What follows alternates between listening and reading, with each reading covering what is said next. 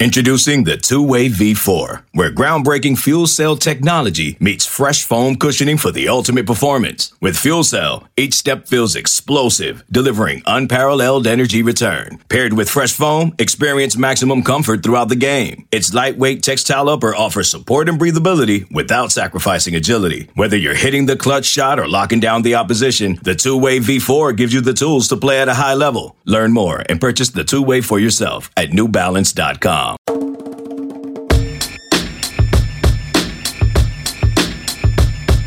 Welcome, everybody, to another episode of the Flagship Podcast. I am Chip Brown, joined, as always, by the managing editor of Horns 24/7, the one and only Taylor Estes. Taylor, how you doing? I'm doing great, Chip. How about you? Hey, you know what? I'm not going to complain. My cedar fever is completely kicking my bleep, but I'm trying to, I'm doubling up on my allergy medicine, which I'm not supposed to do, but it seems to be working.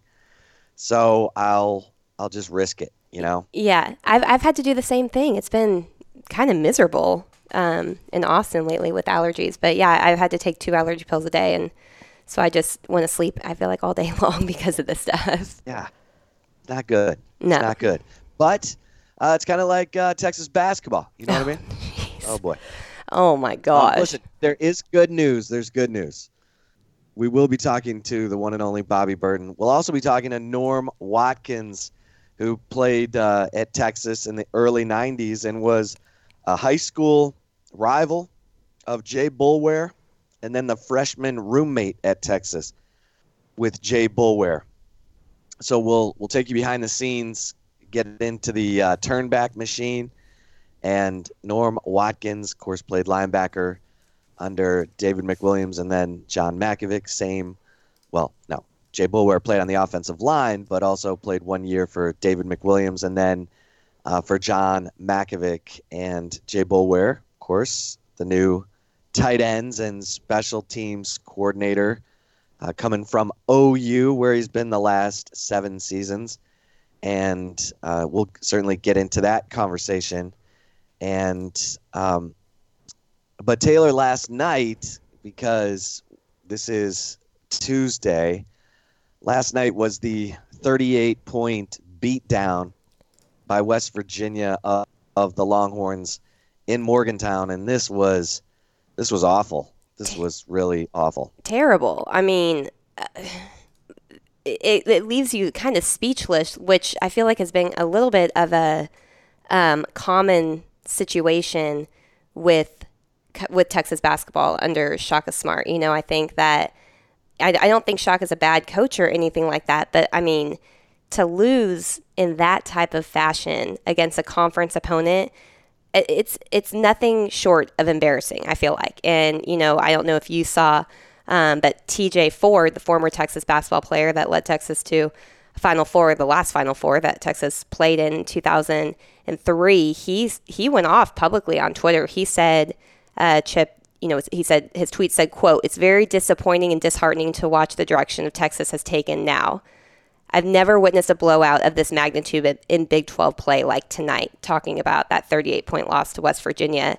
I mean, at this point, Chip, do you think Shaka Smart can do anything to save his job? I mean, outside of getting on an unbelievable roll, getting into the NCAA tournament, getting to the second weekend, no.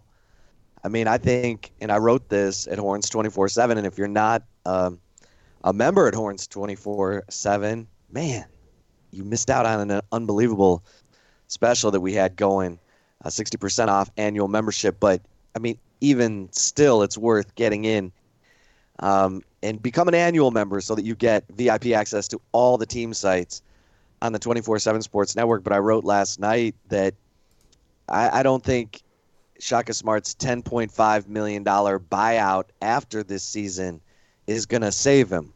Mm-hmm. Last year, I think, obviously they were 16-16. They got into the NIT. They ended up winning it. And his buyout was, you know, hovering at $14 million. I think it saved him at that point. This time, I mean, again, barring an incredible turnaround that I have not seen any hint of this team being capable of, because there is no culture of discipline and toughness in this program. Mm-hmm. I don't see how Shaka can save it. I think we're headed to a fiery crash here in men's basketball.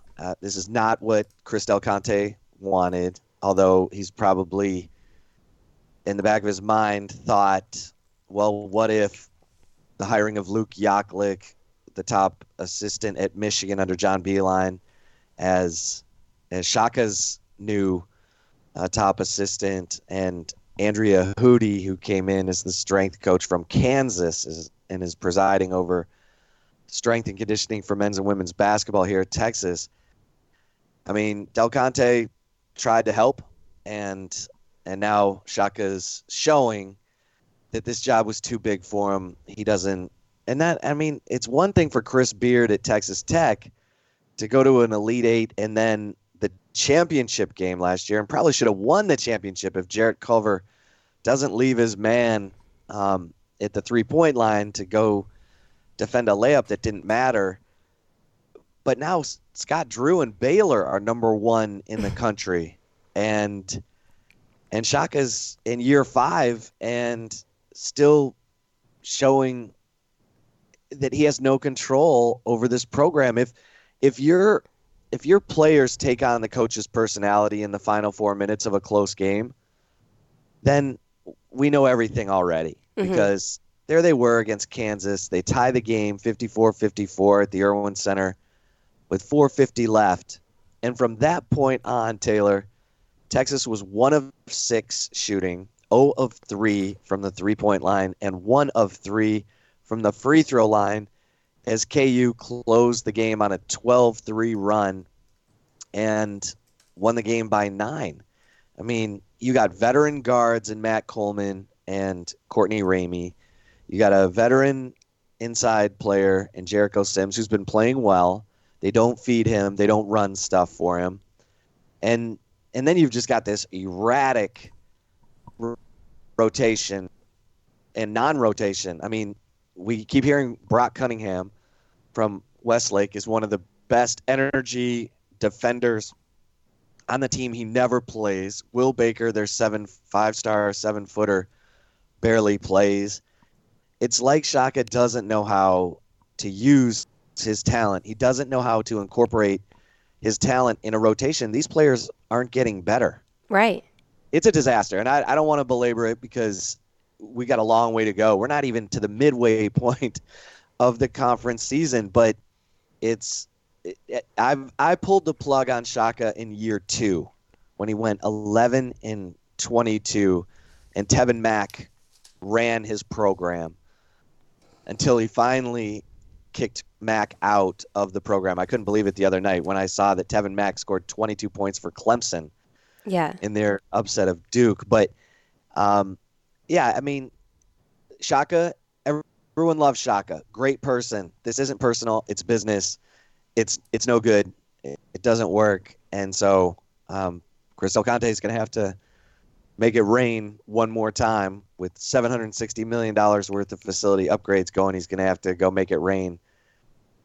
I mean, the money that they're going to spend on Shaka's buyout is the same money they spent to build the Longhorn Athletic Hall of Fame in the North End. Right. So, I mean, you hate to see that. You hate to see $10 million just out the window, but this was Steve Patterson. This is the fallout. Yeah. I mean, the situation is eerily reminiscent, in my opinion, of how the Charlie Strong era played out. You don't want to talk badly about, Shaka Smart, the person, because he's a good guy. I think he's a great mentor for young men. And that was kind of how Charlie was. But the results show that he's not the right guy for this job. And I mean, the fact alone that he's been at Texas for 4 full seasons, this is his 5th year at Texas, and Texas has yet to win. The few times they've actually made it to the NCAA tournament in that time period, has yet to win a game. I mean, that alone is just kind of astounding for a program. I mean, I know Texas is not a major basketball program or anything along those lines, but you expect them to be at least a little competitive, make it past the first round of the NCAA tournament, and that has yet to happen under Shaka Smart's watch. So, I think Chris Del Conte, he may not have hired him, but he's going to have to make the ultimate decision here, and I think the best decision at this point, even though it's so early in the season, so early in Big 12 play, as you mentioned, is to move on and try to find another coach to take over for Texas basketball. Yeah, and guess what? They get to play SEC leading LSU Saturday at 1 at the Irwin Center, and Fran Fraschilla will be on the call. Last night, Fran Fraschilla, during the OU Baylor game, called Texas a soft, non-competing basketball team right now. I mean, is that wrong? I mean, if you look at God, no. Yeah. No. I mean, of the 59 points that Texas scored against West Virginia, more than half came from 2 players only. Yeah, and we've seen that. Yeah. We saw that against Providence. I mean, this team is just all over the place. So that's the you take on the personality of your coach, and Shaka is all over the place. So with that, let's get everyone up to date on the final position coach search before we get to Bobby Burton and Norm Watkins, who was roommates with Jay Boulware at Texas, and get some little inside behind the curtain look at Jay Boulware, the defensive line coach, defensive tackles coach, however they're going to position that, is the last spot on the staff. Mm-hmm. And it's been a thorough search, I think we can say. I mean, that's one way to put it. Yes. Right? I mean thorough, sure, but sure. But yet not hasn't produced the guy yet. So there was Elijah Robinson, Charlie Partridge, Tosh Lapoy.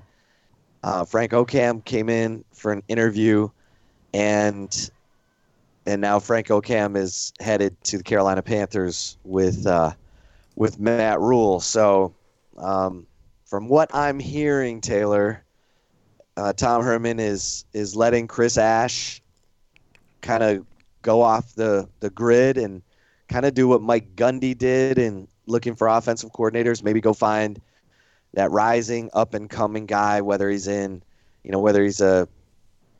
assistant to an assistant in the NFL, or an FCS or a Division II guy who's rising up the ranks. And so the word is there's no hurry.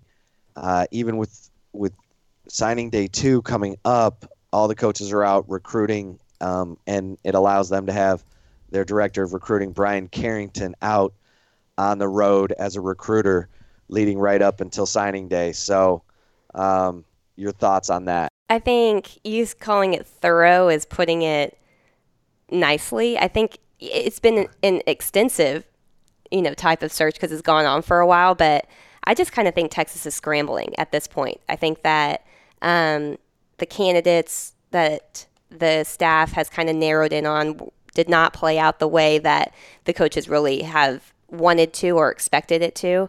I don't think that there's no part of me that believes that Texas wanted this to play out this way, because there are still some prospects out there that Texas is looking at from the defensive line, and Alfred Collins is one of those. And Texas needs help up front. I mean, I think that was apparent in the the 2019 season. The lack of a pass rush that Texas got from kind of the front seven on defense really led to the defensive backs and the secondaries to struggle, because quarterbacks had all day long to make their completions and to find open guys. And when you're putting, corners out there on an island that are first-year starters, I don't care how many games they played, you're just kind of guessing and hoping at that point. So I do think that this is not the way that Texas, they can spin it however they want. I bet other media will probably spin it certain ways too. But, I do think that this is a scramble move right now for Texas, and at a position that really needs a little bit of an upgrade based off of the performance from last year. Yeah. I think that's fair. I mean, I for whatever reason, whether whether the guy Chris Ash really wanted Elijah Robinson, A&M, got wind of it, whatever, increased his pay to the point where he was willing to stay at A&M. And then that sort of started a ripple effect of, okay, who's next? And we're still in that process. So, we'll see. I always say wait until all the hires are made. And even then, I would say the coordinators are the most important hires. And if you feel good about the coordinator hires, Mike Yurcich, Chris Ash, then you should feel good about the overall reset of Tom Herman. But that D-line coaching position is significant because Chris Ash coaches the safeties. So he needs a guy he can totally trust to tie the front and the back of the defense together. Right. Because the linebackers coach, Coleman Hutzler, is a guy that Chris Ash has not worked with before. Mm-hmm. So there's going to be some, newness and some getting used to and some familiarity that needs to come around quickly for this defense to work and get where they want to be. So right. This is a big moment for Chris Ash. Well, and correct me if I'm wrong, but he's never worked with Oscar Giles before either, right? Right. Yeah, so 2 of the current 3 assistants that he has on defense, 2 he's never worked with. 1, this is his first, well, technically his second year as a position coach ever at any level. And Jay Valai, I know he played under Chris Ash, but still he only has 1 year of coaching experience alongside Chris Ash. So, and that was when Ash was a head coach.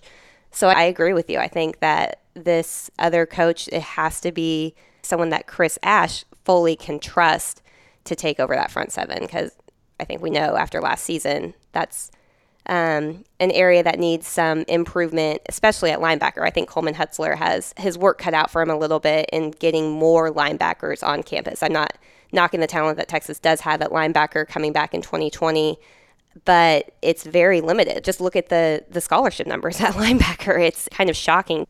Well, Taylor, I agree with you, and I would not be surprised if Texas was in the portal looking for some depth at linebacker because of those numbers, and wouldn't be surprised to see him looking for a receiver too, who might, provide some depth on the outside. We've talked a lot about Josh Moore as a possibility to be back on the team next year, but with this legal trouble and the university may want to weigh in on this, I think they might have to look for some more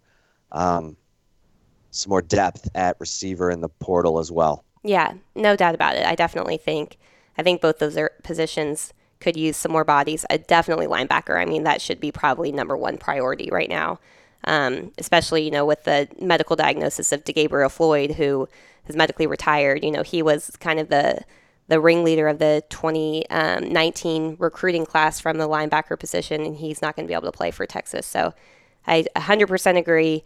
But with that, Chip, let's bring in Horns 24/7 publisher Bobby Burton to get y'all's take on all things Texas football. Yes, let's bring in the Godfather, Bobby Burton. Love this little glass half full versus glass half shattered. Is that kind of how we've positioned this segment, Bobby? Oh, well, sometimes I'm fully shattered and sometimes I'm fully in. So I don't think you can categorize me like that. I know you want to, but no, that's true. You're unpredictable. That's good. That keeps that's what you want. You keep everyone on their toes. And let's see. So last week when we were talking, Coleman Hutzler had just been hired as the linebackers coach, and now we know he's the co-defensive coordinator. So they had to give him a little bit more money and a title to get him away from Will Muschamp at South Carolina. But Coleman Hutzler as linebackers coach, let's start there before we get to Frank Okam going on to the Carolina Panthers and your thoughts on Jay Boulware. But Coleman Hutzler, Bobby. Well, I think that I don't know enough about him, frankly, to really comment too far. I would say that if you make it through a couple of years of Will Muschamp, you're probably okay on defense as a coach. If he doesn't suffer fools very easily. So I think that that's probably a good sign. And even though I know we're going to talk about Jay Boulware, I know that Boulware comes with the title of special teams coach. Typically, special teams coach is shared duties amongst multiple people on the staff, even if someone is named the actual special teams coach. And I would assume that he'll get one aspect of special teams coaching, whether it's punt return, kick return, something like that. So, and he had that or held that title at South Carolina as well. So, look, I think he's a young coach. That's another thing that is interesting to me. I think he's in his 30s at this point. So I think that it's one of those things where, I'm just going to have to wait and see because I don't know enough about him to predict how that hire is going to go.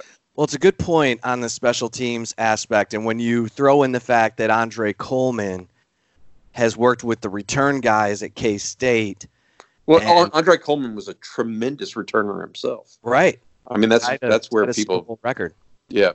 That's where people remember him for. So yeah.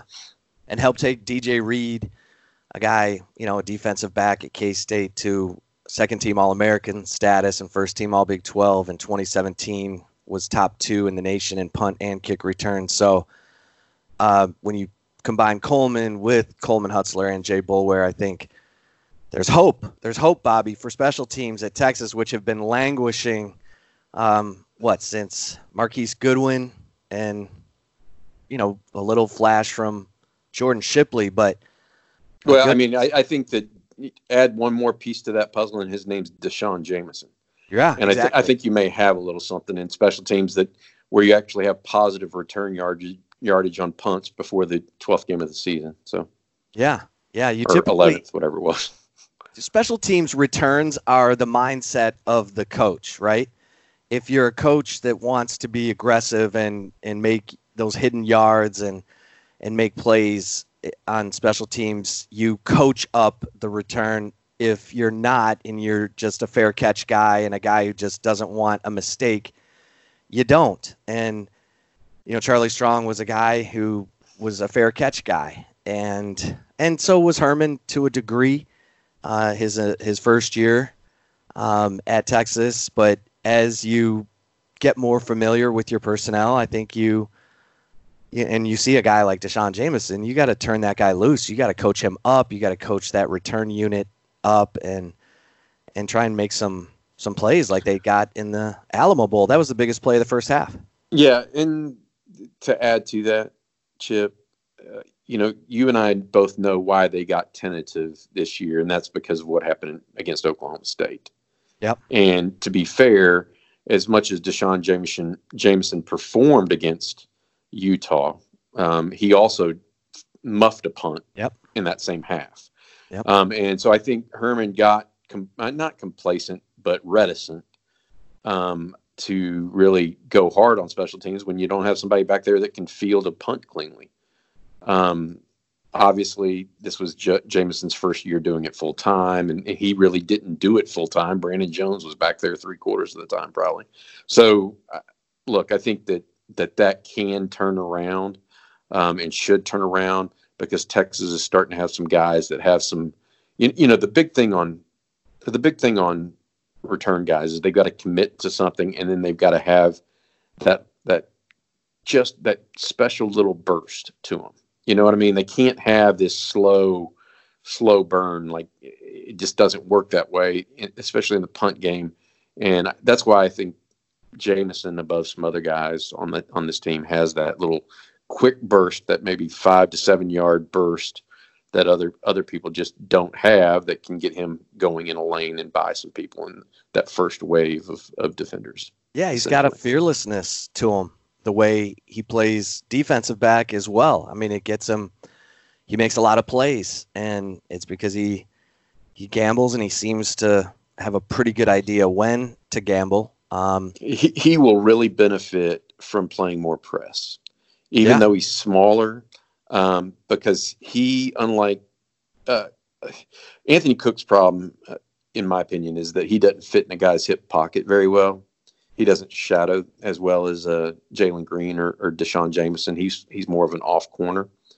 And so I think playing more press will help Jameson, despite Jameson being outmatched size-wise. Yeah. Because he'll be able to handle the quick posts more easily, the slants more easily, because he's going to be a little bit more in the guy's hip pocket.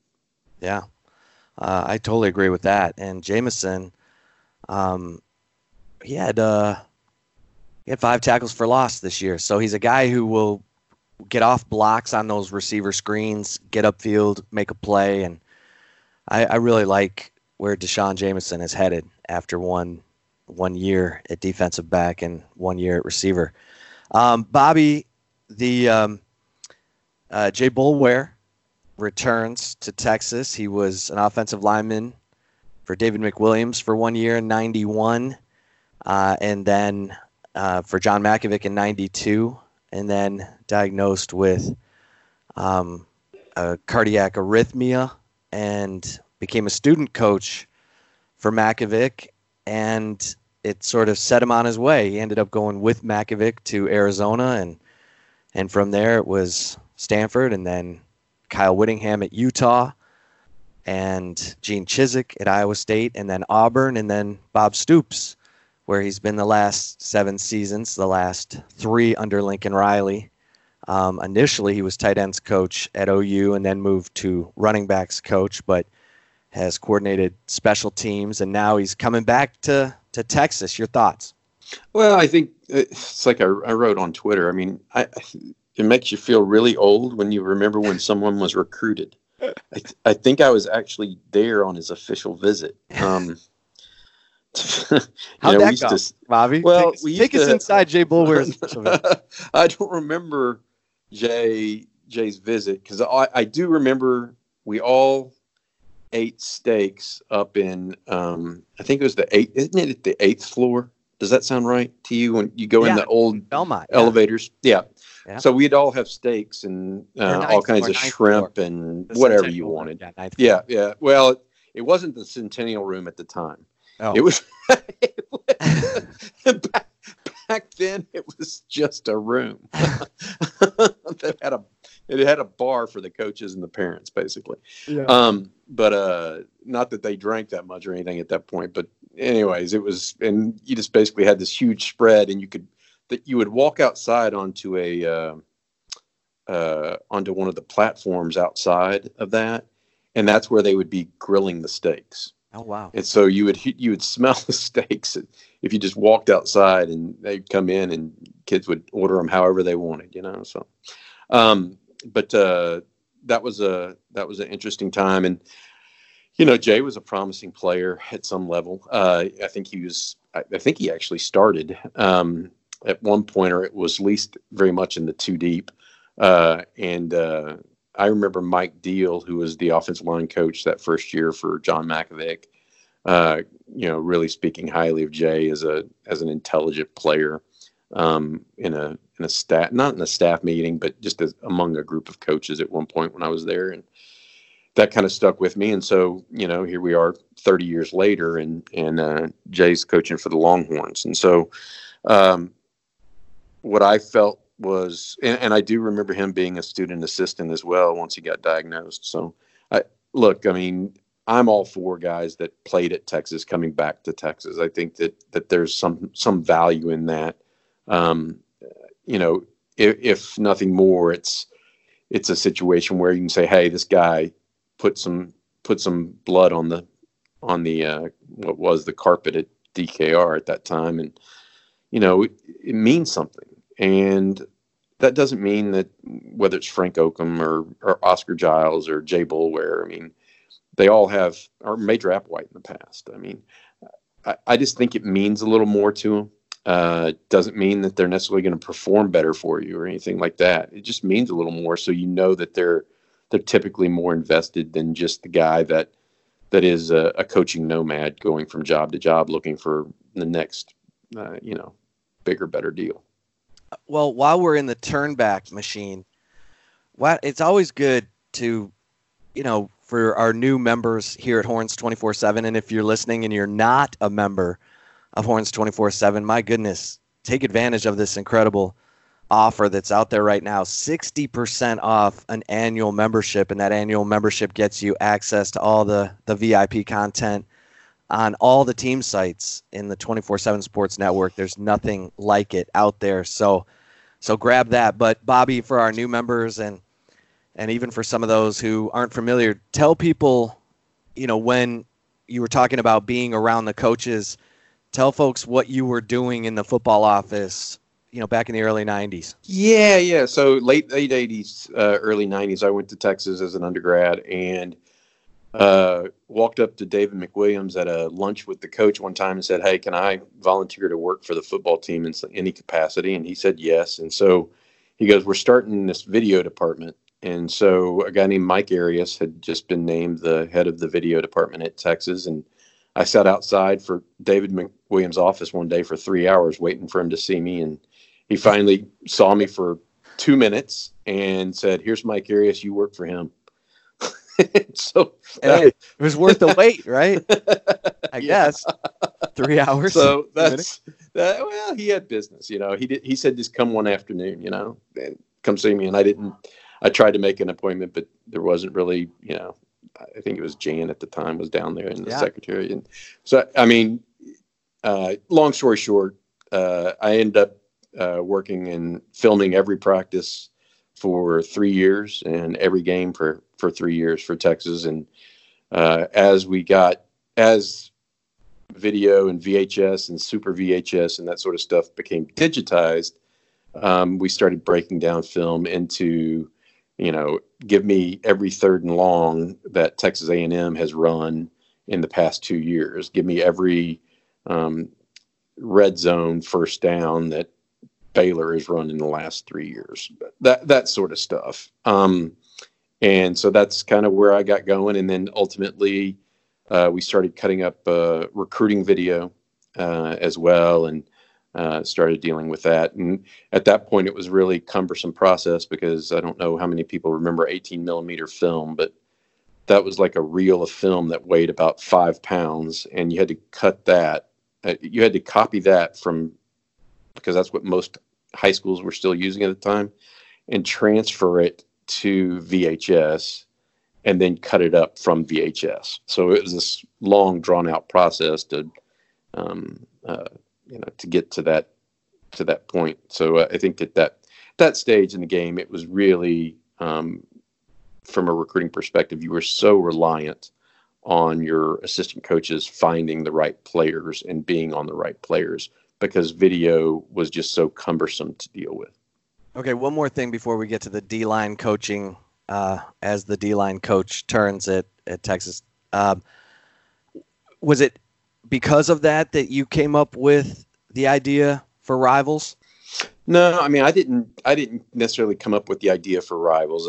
Me and a guy named Tim Fitzgerald, I don't know if you remember Tim or not, or he's still the Kansas State publisher. He actually and I started coming up with a website called Recruiting Now, and started it. And while I was working for the National Recruiting Advisor as part of that, and Tim we couldn't come up with the money to start it that way. And so I got recruited to be part of Rivals and ran the national recruiting website for them for, I guess, 4 years with it. 4 years. And then we bought Rivals and relaunched it. And it's been such a zoo ever since. But, the reality of it is that I worked with a guy named Ken Greenberg from 93 on. I went from the University of Texas to graduate student at the University of Houston, working for them in the football department as in the recruiting office. And so my job was to find, I don't know if you remember a running back named Lamar Smith, or offensive tackle named Billy Milner and Diedrich Mathis and Jimmy Herndon and those types of guys. guys that we were recruiting down at U of H, and dealt with that for a year. And then John Jenkins got fired, and I went to work with Ken Greenberg at the National Recruiting Advisor. That's great stuff. I didn't realize you were working with Tim Fitzgerald in the early. Tony. Oh yeah. Tim and I came up with the idea together, but Tim never could actually get it going because we couldn't get him down. He decided at that point to go full time at Kansas State as opposed to just editing someone else's magazine, because he ended up launching his own publication. Gotcha. So yeah, I mean, Tim and I kind of grew up together, and that's how we got. Tim's the one that I don't know if y'all remember Jeremy Crabtree or not. I'm sure, yeah. But Jeremy, Tim's how I met Jeremy, because Jeremy was a K-State student, and Tim couldn't move to Austin if he was doing this publication at Kansas State, and so he recommended Jeremy to me, and Jeremy ended up moving to Austin and lived in Austin, I think, for 10 years, working for first the National Recruiting Advisor, then Rivals.com, and then that's how it goes. That's good stuff. There's a little history lesson for the recruitniks, who I know a bunch of them are listening right now. So appreciate that. All right, Bobby, the defensive line coach is the last coaching position on Tom Herman's staff yet to be filled.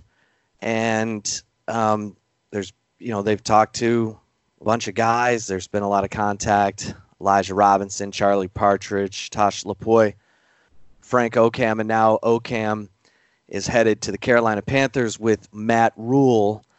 Obviously, this is as important a hire for Chris Ash as he's going to have. I mean, obviously, Oscar Giles is there, but he's looking for maybe his guy. And here we are. I mean, Brian Carrington's out on the road recruiting. They don't mind that. But your thoughts on kind of how the defensive line coach search has gone? I think that they're currently having issues, is what I think. I think that's very apparent, or else they would have been done at this point. Yes, Carrington being on the road doesn't hurt them. I mentioned that last week. I think you and I talked about it last week, or me and Mike Roach did on our podcast. And it is a reality that Carrington being on the road does not hurt Texas.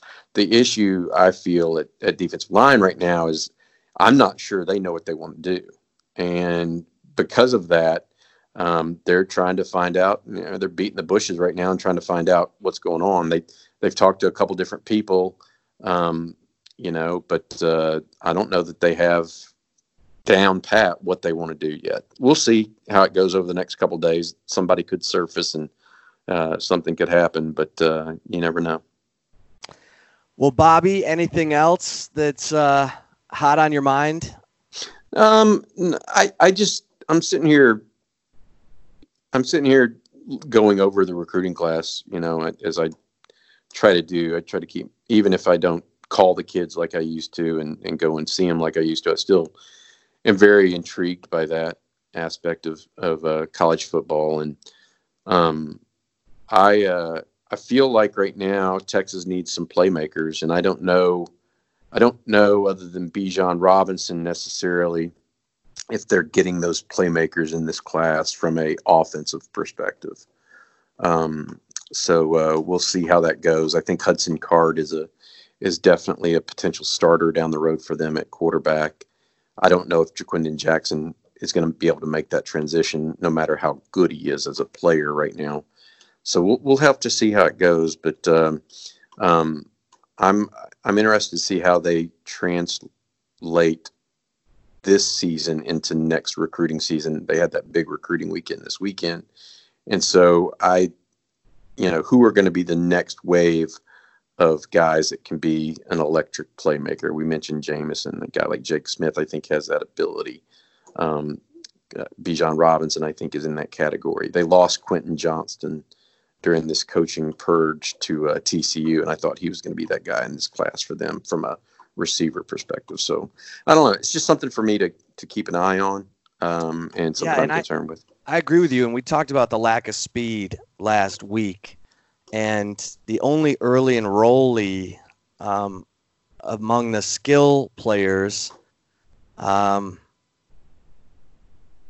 O'Meara, and he's a big guy. He's a 6'5", 205 receiver who might be able to try to challenge to get into the 2 deep behind Brennan Eagles at X.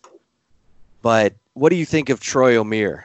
I think he's a solid player. I think that the issue with him, and so there's two ways you can go about this, right? One, you want the NFL, I try to listen to what a lot of their guys talk about, and one of the things they talk about are mismatches, right? And so O'Meara is a physical mismatch for some people, or will be.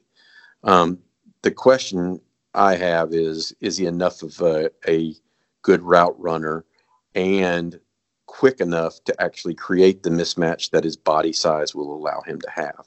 I would say that Malcolm Epps probably is not at this stage as a comparison. You know what I mean? Yeah. Despite Malcolm making some contributions to the team this year, I just don't think he's that guy, right? And so I think O'Meara's a little bit quicker than Malcolm. I think he is not quite as big, but we'll have to see if he can actually get off some press coverage and deal with things. My question is, again, is he quick enough? Is he fast enough? And does it translate at that next level? Sometimes you just don't know until you get guys like that on campus. And so I think that we'll find out probably within his first couple of years, first year, if he's quick enough to make a real impact. Even if he doesn't play in year one, you typically know by watching practice and seeing how he takes coaching. So yeah, good stuff, Bobby. Always enjoy the conversation. Let's do it again next week. Yeah, absolutely. Hopefully, we'll know who the D-line coach is at that time. Yeah, that was not meant as a dig. I'm sincere. I think that it's getting close, and we need to know who either defensive tackle or defensive end guy is going to be. Right. We're closing in on National Signing Day too. There he is, the Godfather, Bobby Burton. Thanks, Bobby. All right. Thanks. See you, Chip. The Flagship Podcast rolls on. Okay, picture this. It's Friday afternoon when a thought hits you. I can spend another weekend doing the same old whatever, or I can hop into my all-new Hyundai Santa Fe and hit the road. With available H-Track all-wheel drive and 3-row seating, my whole family can head deep into the wild. Conquer the weekend in the all-new Hyundai Santa Fe. Visit HyundaiUSA.com or call 562-314-4603 for more details. Hyundai, there's joy in every journey. This episode is brought to you by Progressive Insurance. Whether you love true crime or comedy, celebrity interviews or news, you call the shots on what's in your podcast queue. And guess what? Now you can call them on your auto insurance too with the Name Your Price tool from Progressive. It works just the way it sounds. You tell Progressive how much you want to pay for car insurance, and they'll show you coverage options that fit your budget. Get your quote today at Progressive.com to join the over 28 million drivers who trust Progressive. Progressive Casualty Insurance Company and Affiliates. Price and coverage match limited by state law.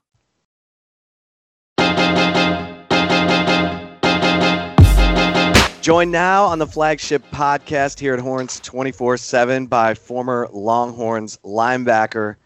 We call him Storm and Norman. Number one in your program and in your hearts, Norm Watkins. Norm, how you doing, my man? Chip, I'm doing great, man. Happy MLK Day. Yes, same to you. It's a great day. It is a great day. Sir. It is a great day. Transformative day. And appreciate you taking some time with us here on the Flagship Podcast. It was funny because you and I were texting about maybe watching the UFC fight together over the weekend, and that turned out to be a clunker. I'm glad we didn't make big plans for that. But you mentioned that Jay Boulware, Texas's new tight ends coach and special teams coordinator, was your roommate when you were a freshman. Is that right, at Texas? Yes, sir. So Jay and I go way back. We both went to school in Irving, Texas, right outside of Dallas. Yep. And believe it or not, when I first moved to Texas, my mom relocated from IBM back in San Jose, California. We moved to Texas, and I actually went to junior high school my 8th grade year in Irving, the last semester of my 8th grade year. And Jay and I met Jay at a basketball game that we both competed against each other. We were the same age, ended up playing against him. And he went to Urban Nimitz, and I went to Urban High School. So I've been knowing Jay, believe it or not, since the 8th grade. Wow. And so we competed against each other and became obviously great friends throughout high school. And I've been knowing Jay basically since I was an 8th grade kid moving to Texas, specifically Irving, and competing against him. And then we actually ended up deciding to come to University of Texas together back in 1991. Yeah. Yeah. So you both arrived under David McWilliams. Yes, sir. And we then both arrived under Coach McWilliams. And then you had 1 year with Coach McWilliams, and then John Makovic came in. Yes, Jay played on the offensive line. You, of course, were a linebacker. Ended up playing some pro ball, and you were at Texas from 91 to 95, I think. That's correct. And Jay ended up being a grad assistant for Makovic in 94 and 95? That's correct. So Jay was scheduled to start following our freshman year. We both were pretty highly recruited. Jay was an amazing, unbelievable offensive lineman, by the way. But he ended up going to practice one day and ended up having some symptoms in practice as far as, health-wise. And so make a long story short, not to go into too much detail, but he ended up finding out he had a heart condition. So at that particular time, they had declared that he would not be no longer playing football. So obviously with the passion and the love that he had for football, he ended up going into an opportunity to start doing some student coaching. So that ended up materializing into becoming a GA under Coach Makovic. So, as devastating as it was, and life, man, life, you just never know what life, right? He came in as this promising offensive lineman. Him, Blake Brockemeyer, John Elmore, all those guys came in together. In fact, our class was called the Class of Beef because we had the number one offensive line class in the country that year, and Jay was part of that class. And with that being said, unfortunately, health-wise, and fortunately for him, he ended up having to, retire his cleats. But more importantly, he went into a role that he's still teaching young men the game of football, right? So that's where it all started. That's how he ended up kind of getting his start, because he could no longer play the game, but because of the passion and love he has for the game, he ended up going into the coaching world. Yeah, that's a great story. And take us back to that time, because there you were. You've known him since 8th grade. He gets diagnosed with cardiac arrhythmia. Yes. He can't play football. What do you remember about his attitude at that time, Norm? Because that's a big blow. I mean, he's thinking he's on one track, and then all of a sudden he's on another. Well, I'll tell you one thing about Jay, and on a personal note, because I know him personally, he's a strong man of faith. And so one of the things that we really connected, we both kind of were raised with, kind of a single mom, and then his mom remarried. But Jay was just always a believer first and foremost. And so through his faith, it got him through that tough time. And, he had an opportunity, you can say what you want to say about Coach Makovic, but Coach Makovic gave him an opportunity. They ended up really connecting, and then he stayed with the program and then just continued the love of the game. And so I never saw Jay waver, during that time. He was still part of the team, but then he just transitioned into a coaching role, and it just launched his career. Ended up becoming a GA, got his master's, and then he followed Coach Makovic. And here we are now talking about Jay after being in super successful programs, got a national championship on his belt with Chiswick, has all those different conference championships and playoff experience with Coach Stoops, and now, with the coach they have up there at OU now. And so now he's back home. So I just can't be happy. I just cannot be more happy for the guy and his family. Yeah, talking to Norm Watkins, of course, played for the Longhorns with Jay Boulware, started their careers together in '91 at the University of Texas. Storm and Norman at linebacker, Jay Boulware as an offensive tackle. And you mentioned it, he went with Mackovic to Arizona.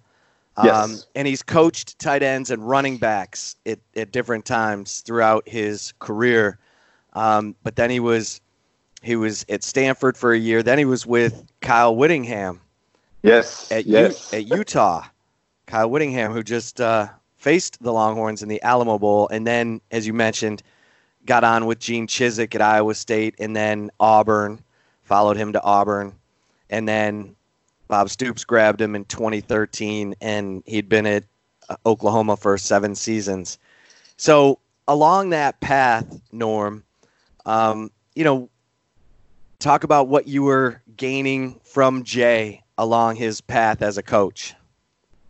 Well, starting back, Jay was a really smart guy. I remember in high school, he graduated. I know he's part of the top of his class. He was just always a very smart guy. So with that being said, he was always a student of the game.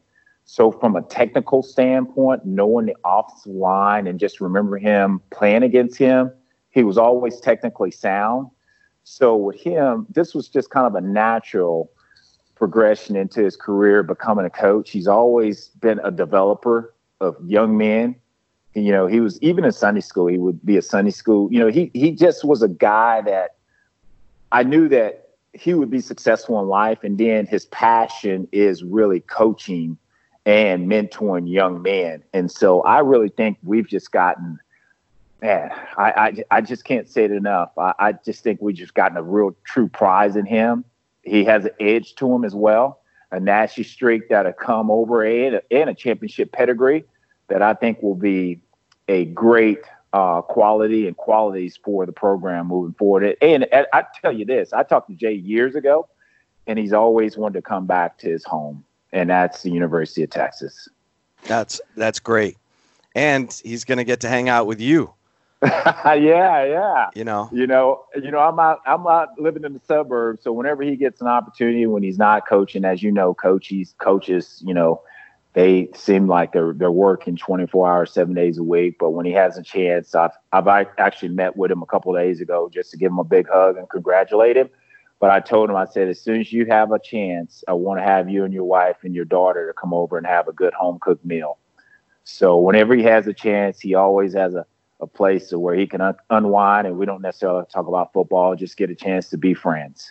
Well, let me tell you, anytime you get a chance to hang out with Storm and Norman, you want to do that, because when you Google, when you Google Norman Watkins, the first thing that comes up is like this 2015, most eligible bachelor in Austin Monthly magazine. So, I'm just saying. I'm not trying to put Norm's business out there, but he's also got, quite the pad out there in the burbs, So, hey, but Norm, just as a former player, guy who played pro ball, guy who loves the Longhorns, right? Give us your take on the big, staff overhaul and Tom Herman and where things are here heading into year 4. Well, I'll say this. Obviously, I'm not that close to the program and don't know the ins and the outs, but I'll tell you this. I think Coach Herman has made some really, really good, smart decisions. I think making a decision to keep Coach Giles here was a great decision. I thought he's always been solid here. I know he was on Coach Mack Brown's, and so to keep some continuity. And obviously, my heart has always been with Jay, and to have him here. I've seen Jay even before OU game when he was coaching at OU, and I've met him, the day or two before a game. And I mean, you could just see the intensity in his eyes. And so I think he's bringing in people that he's done his homework, bring in some guys that will come back and truly want to be their dream job, and just bring in some good, solid coaches. I'm not real familiar with the offense and defense coordinator, but I've heard really good things just based on the research that's out there. But it looks like, Coach Herman has hired a first-class coaching staff. And then even back then, our athletic director, Chris Del Conte, goes way back with Jay Boulware as well. So they have a history together. So they know each other. So I think Coach Herman's just done a good job of hiring some good, young, innovative, more importantly, coaches that are going to be developing these kids. Because I think that was one of the things that may have been lacking. I mean, these guys are going to connect. They're going to recruit well. And they're going to develop these kids into the players that we want to see, coming in as 4 and 5 star guys.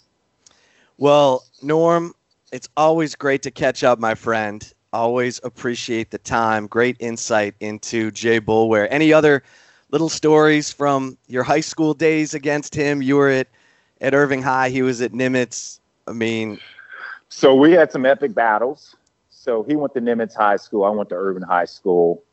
And we were friends prior to the games, but we used to be really, really nasty on the field. And I tell you, the guy brings a lot of fire. And we've had our battles, right?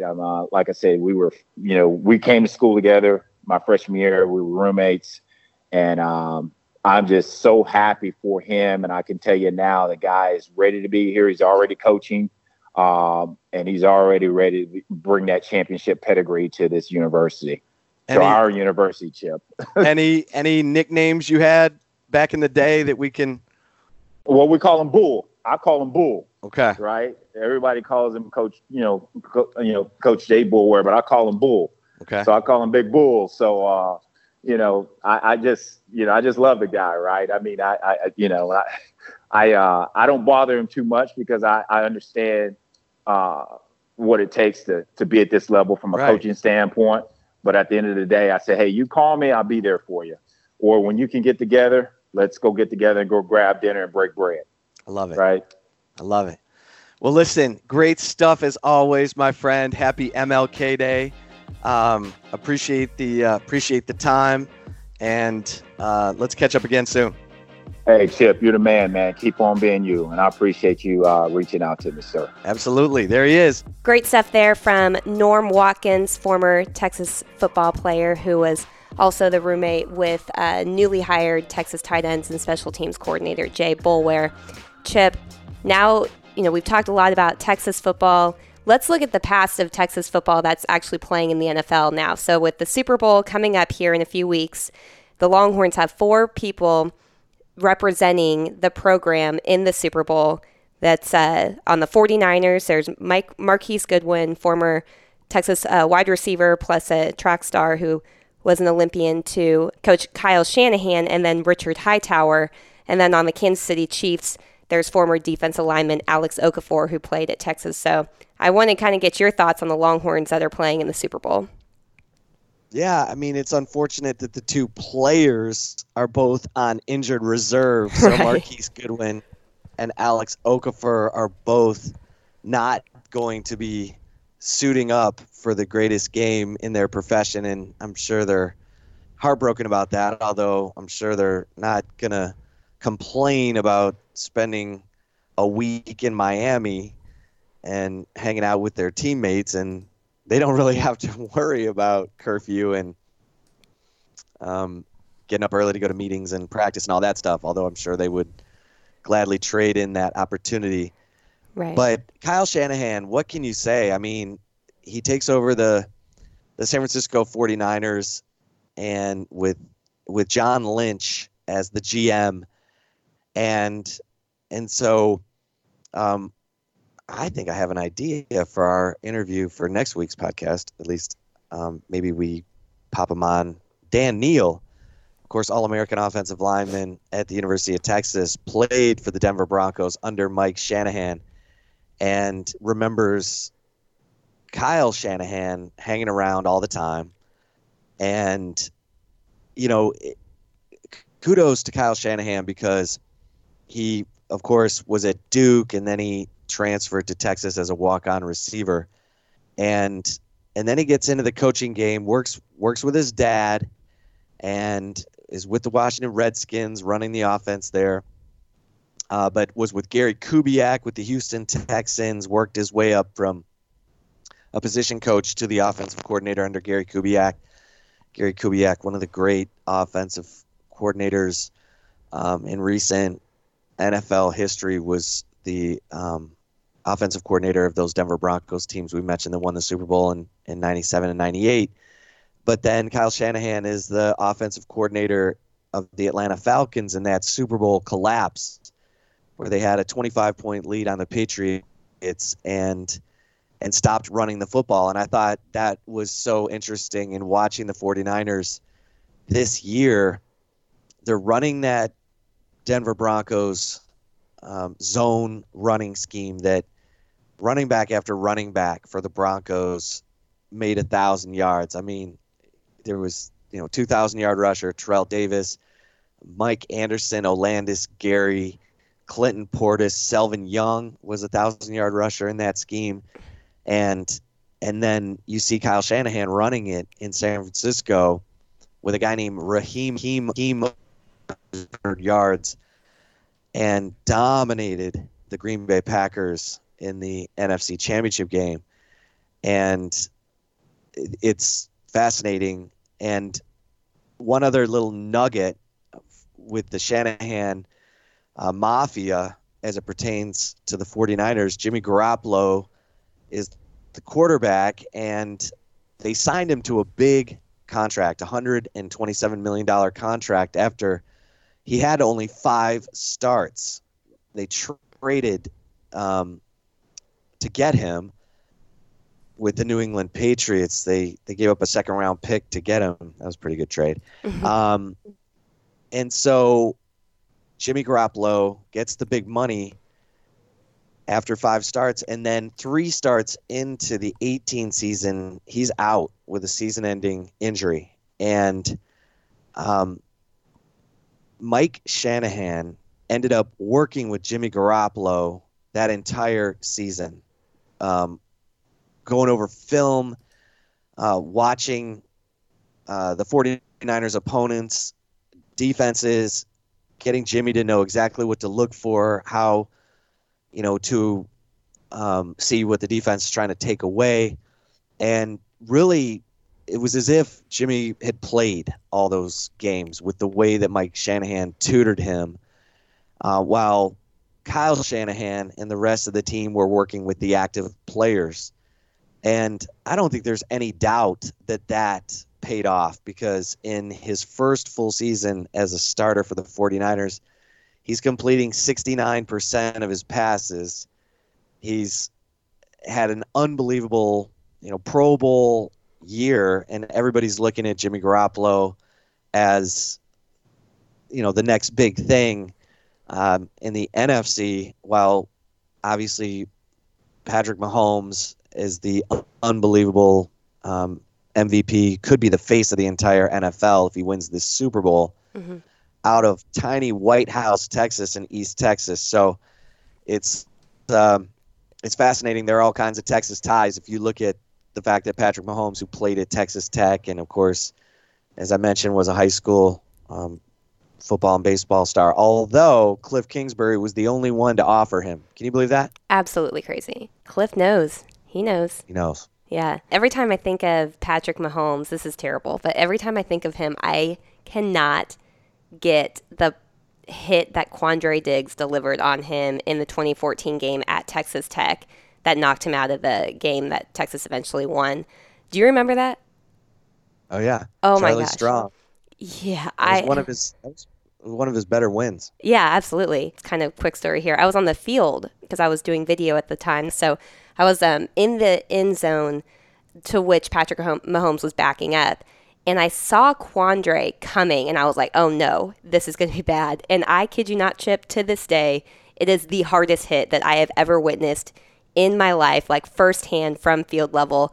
I mean, the sound of it was just like, oh, he's not getting up. And then when he got up and tried to go to the wrong sideline, I was like, yeah, he's not coming back. But anytime I see Patrick Mahomes, my goodness, all I can think of is Quandre the Giant freaking laying the hammer on him, which I've never seen anything like that before, especially Lil Quandre, Right. And if Patrick Mahomes would have stayed in that game, it might have been a different outcome. Yes. For Charlie Strong. Instead, it was one of the flying Testaverdes who came in to relieve him, and Texas was able to handle that situation. So Taylor, good stuff. We'll have some more Super Bowl talk in next week's podcast since they give us 2 full weeks to get ready for the Super Bowl. But thanks to everybody for being a part of this one. Thanks to Bobby Burton as always. Thanks to Norm Watkins. And, of course, thanks to Taylor Estes, the managing editor of Horns247.com. If you're not a member, get in there, baby. Get that annual membership so that you get VIP access to all the team sites on the 24/7 Sports Network. Have a great week, everybody. We'll talk to you next week on the Flagship Podcast.